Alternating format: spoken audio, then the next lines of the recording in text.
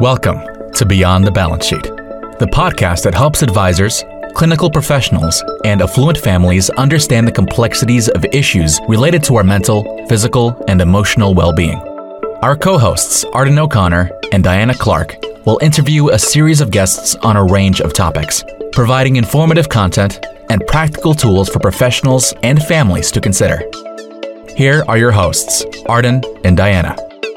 Hi, and welcome to an episode of Beyond the Balance Sheet podcast. I'm Diana Clark, and today's episode is with Jennifer Risher, the author and philanthropist, I would say, at this particular junction in her life. But she has written a book called We Need to Talk, a memoir about wealth, about her transition and her experience starting out in one socioeconomic group and transitioning into another and what that was like for her. So welcome, Jennifer. Thank you so much. It's great to be here. Thank you. So let's start. I read the book. I loved the book. I read through the whole book, which is unusual for me, I will confess. And I would love to start with, if you could do just a few minutes of a narrative about what your upbringing was and where you are today and how rapidly that shift transferred. Yeah, I got really lucky. I was born lucky because I was born into a stable family. I had access to a good education. But, I grew up sort of, with middle-class values, saving my pennies, a little bit wary of the rich. And then, when I was 25, I joined Microsoft. And that's where I met my husband. That was a piece of luck number one. And I got stock that ended up being worth hundreds of thousands of dollars. And then 6 years later, when David and I were married and expecting our first child, he took this job at a small unknown startup that was selling books on the internet called Amazon.com. We were in our early 30s. The company went public, and suddenly we had more money than we could really wrap our heads around. And, I want to say up front, money makes life easier. I am very fortunate. But that wealth surprised me.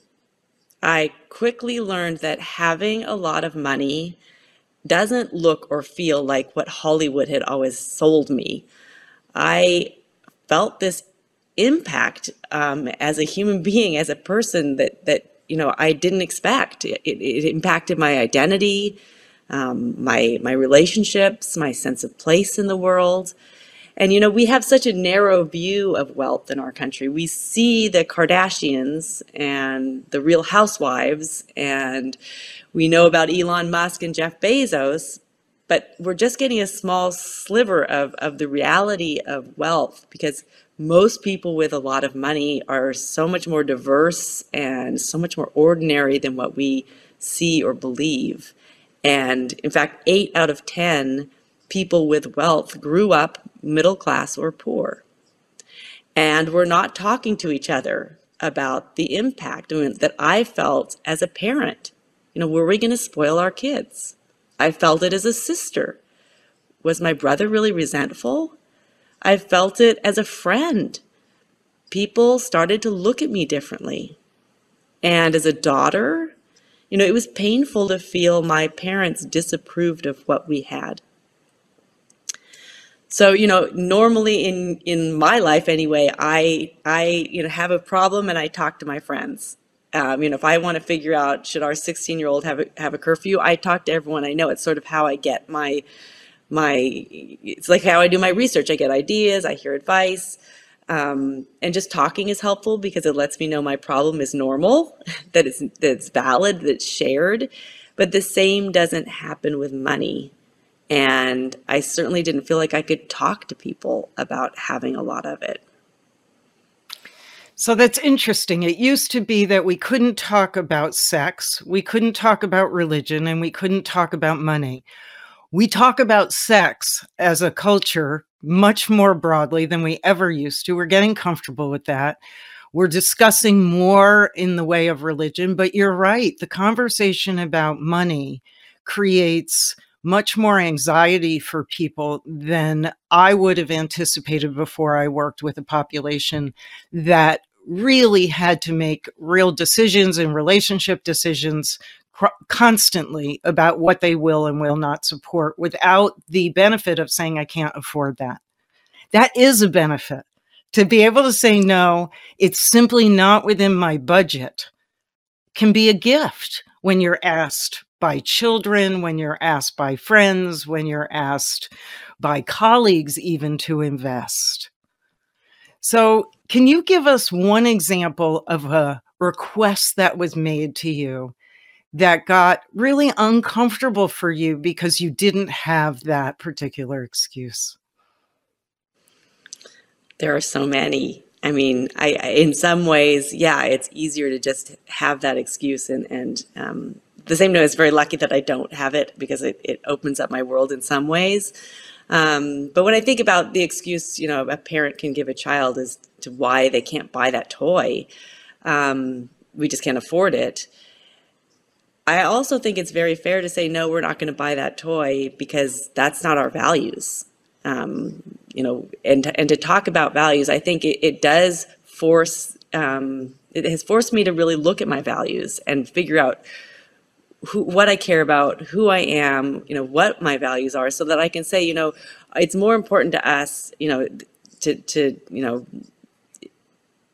that toy, for example, is not, you don't need more stuff. And that just is the reason that we're not buying it. It just makes, I think it kind of opens up the conversation about, what is important. I've had other difficult situations where people have asked me for money, and we've learned the hard way that loaning people money is not a good idea, and saying no is sometimes very difficult because you always want to help people in need and friends in need, but sometimes the best thing for both parties is to say no. No excuses. Or to say, I think you can figure that out without my financial assistance. Yeah. And it might be better for you to do that because if that's really ultimately kind of what will help you most, is so that you can figure it out for yourself and not, just rely on me. I know. That's a tough one, though. It is a tough one. You describe in your book that wealth can be a truth serum. Can you extrapolate a little bit on what that meant? Yeah, when I don't know how many of in your audience have had this kind of fantasy of like, wow, if I had $1 million, when I was growing up, my best friend and I in high school were like, what would we do if we had $1 million? And at the time I wanted a cute boyfriend and a fancy car, but there was this idea that if I had all that money, my life would be perfect.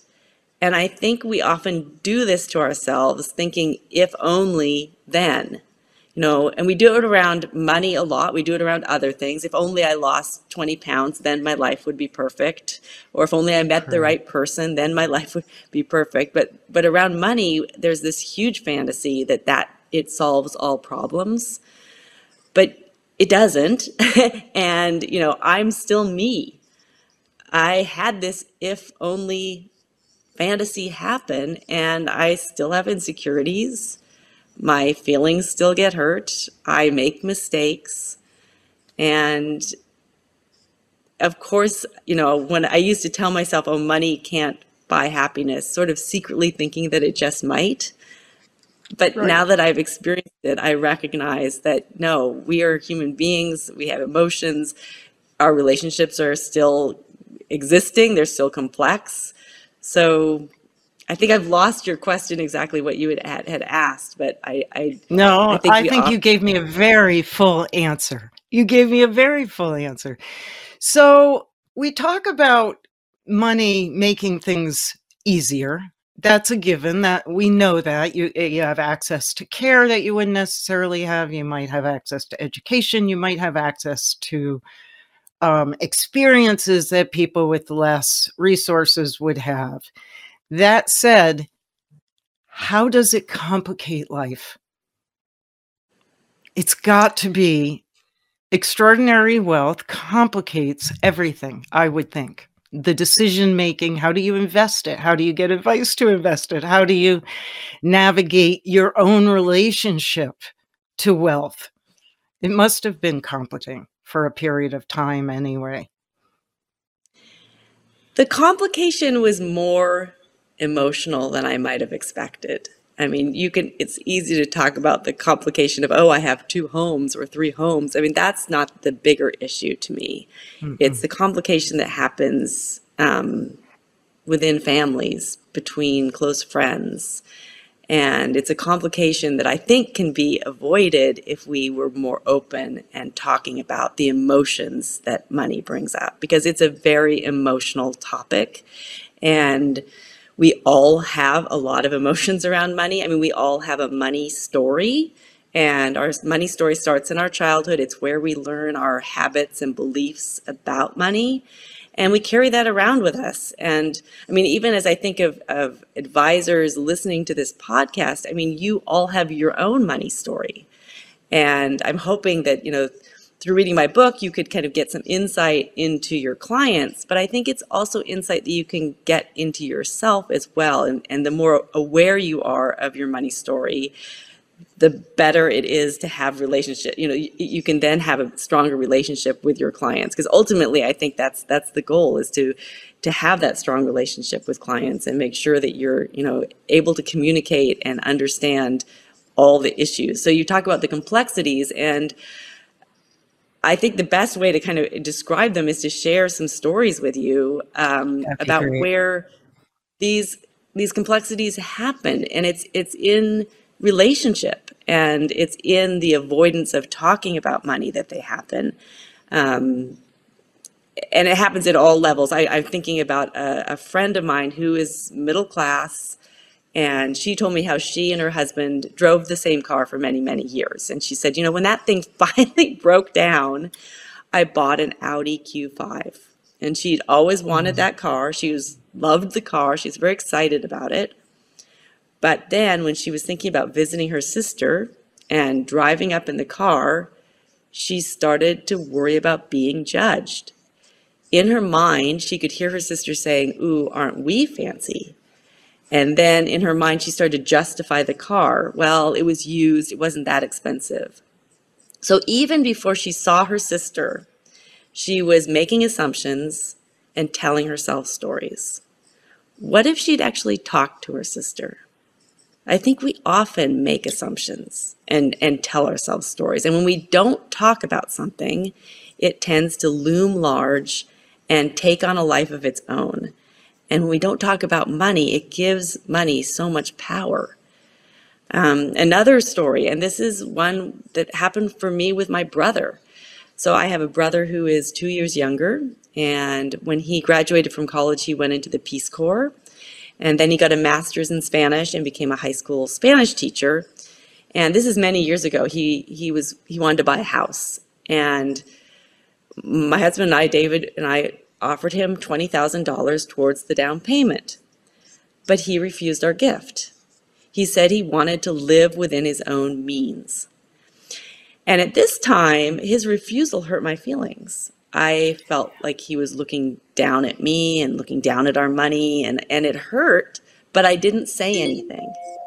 And that's where the complexity starts to happen. I didn't acknowledge with him or talk with him about what I was going through or what I was feeling.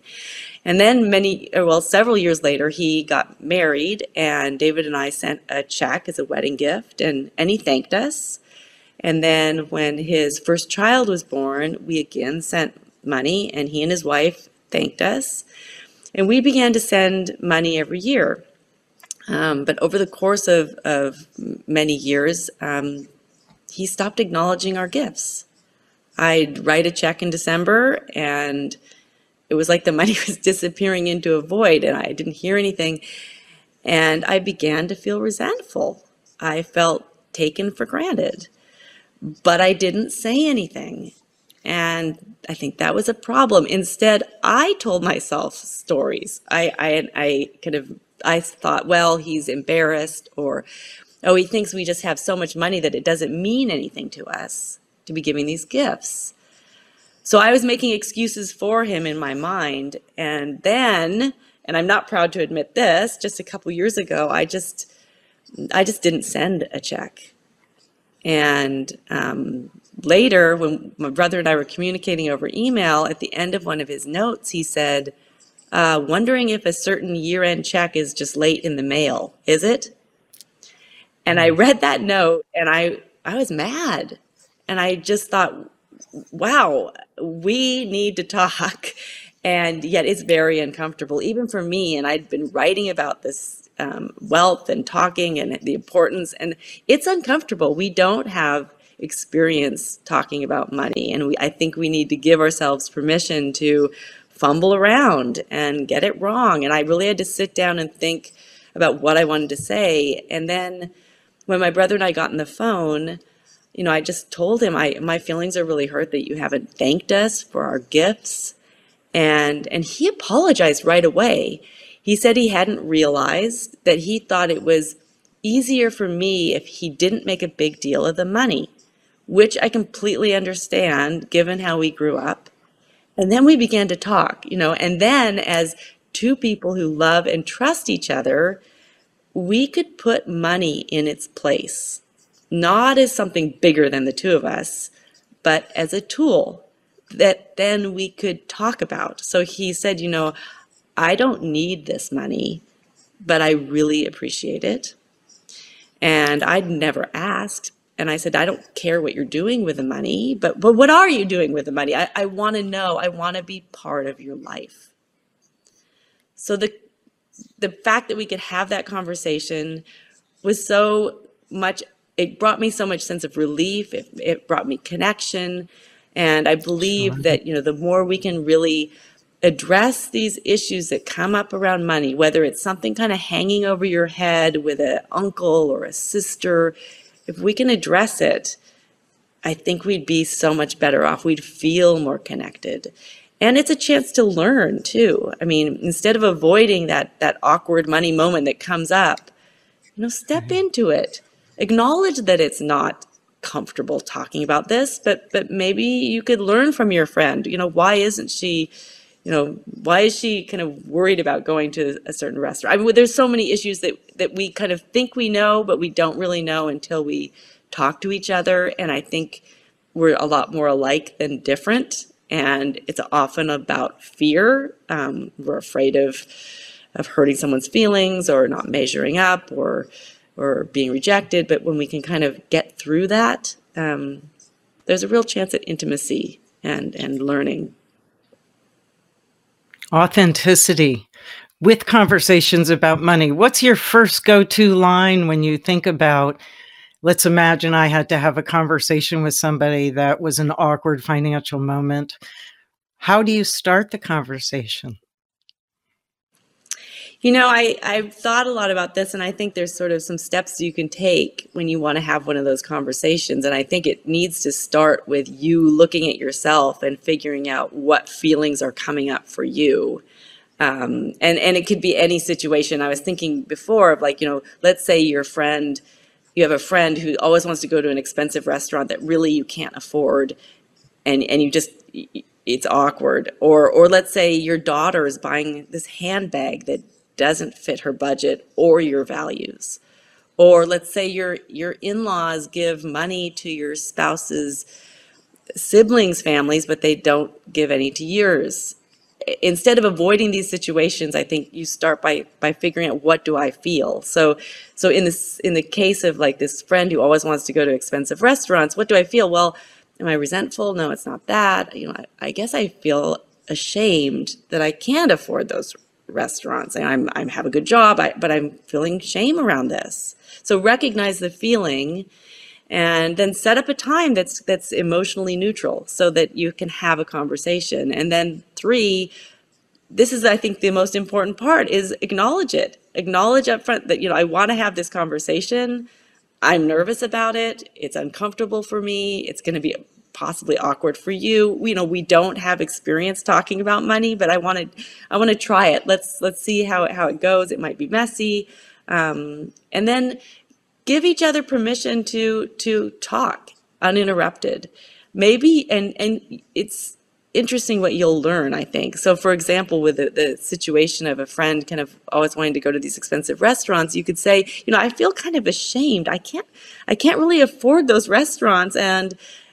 And then you share that, and who knows what your friend will say. Maybe she says, hey, I didn't know, it's on me. I want to go to this great place and I'm paying. Or maybe she says, oh, I had no idea. I want to spend time with you. I don't care where we eat. Let's go get a burger. Or maybe she says, oh, wow, thank you so much for sharing this. I really can't afford those restaurants either. I'm in a lot of debt. And it opens up a conversation, which I think step 5 is just showing your gratitude for having an authentic conversation about your feelings around money. So I'm really getting from you in this conversation that human authenticity, connection, and intimacy is by far the most valuable thing that in your life, and that you do not want wealth to be a barrier to those. Absolutely. And I think wealth can be isolating. It can create distance. It's easy to other people. And, you kind of think the association between happiness and money and what is that? And yes, every dollar can make you happier if you're struggling. If you're struggling to get by, every dollar does bring more happiness because you can kind of get your needs met. But once your needs are met and kind of comfort has been achieved and you can take a vacation, happiness plateaus. And this is, very well-known research out of Princeton University from 2010 sort of said it at $75,000 a year. And maybe that number is a little higher now, but the concept remains at a certain level, your happiness doesn't increase. You can make twice as much. You can have 10 times as much, 100 times as much, and your happiness doesn't increase by, it just doesn't, because it's not the money that makes us happy. I mean, there's research that shows kind of the way we think about or spend our money can bring more or less happiness. If we spend it on experiences versus on things, maybe it makes us happy. Or if we spend on other people versus ourselves, maybe that brings more happiness. But most research will tell you, and I can tell you from firsthand experience, that really what brings happiness is the quality of our relationships with other people. And, we all want to be seen and understood and feel connected to those in our family and to a community. And yes, that is where happiness exists.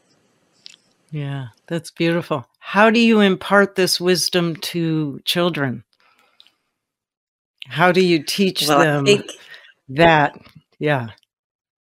I think they experience it. And I think one of the questions I get so often from other families who are concerned, I mean, no one wants to raise a spoiled child or they worry about how, money can kind of influence kids. But I think kids learn from, and they learn about what the happiness is and what feels good by being part of your family and by you living your own values. I think it really comes down to, if you're walking through the world in a way that feels comfortable to you, your kids are watching you. They hear what you talk about. They see what you value. They see where you're spending your time. And I don't think I spent a lot of time worrying about spoiling our kids, and I wish I hadn't worried about it for so long, because ultimately it's not money that spoils kids, it's people, and it at any level of wealth or lack thereof. It really comes down to values and living your values and having your kids experience you in the world, and they'll follow. They will. You are leading by example. That's beautiful. Well, thank you, Jennifer Risher. Do you have anything else you'd like to add for our listeners today before I do my sign off? Oh, thank you. I want to encourage people to, think about their own money story. And I think when I think of, advisors thinking about kind of examining their own relationship with money so that they can have stronger relationships with clients who also have their own relationship with money. And I think my book is a useful tool for this, not only because it just shares my story, because I believe we all learn from each other's stories. So I'm offering up this story. It's not prescriptive. I'm not going to tell people how to do rich right. I'm simply offering my story up as a way to help other people understand their own stories. And then I've also included questions at the end of every chapter that kind of help provoke thinking and conversation that can be used as prompts. So I love the idea of reading the book, with a sister or with your parent, and then it offers a way to enter into those conversations. You take one of the questions at the end of a chapter and discuss it with each other. And I think that can bring up a lot of useful conversation. That's great. So it's a good read and a good tool. Well, thank you, Jennifer. Thank you, audience. You have been on Beyond the Balance Sheet podcast. Please like us on your platform of choice if you've enjoyed this episode, and we look forward to seeing and talking next. Thank you so much. Thank you for listening to Beyond the Balance Sheet, a podcast designed to help advisors, clinical professionals, and affluent families solve some of their biggest medical, psychiatric, and emotional challenges. Visit beyondthebalancesheet.com to read more about our guests and resources, and sign up for our newsletter.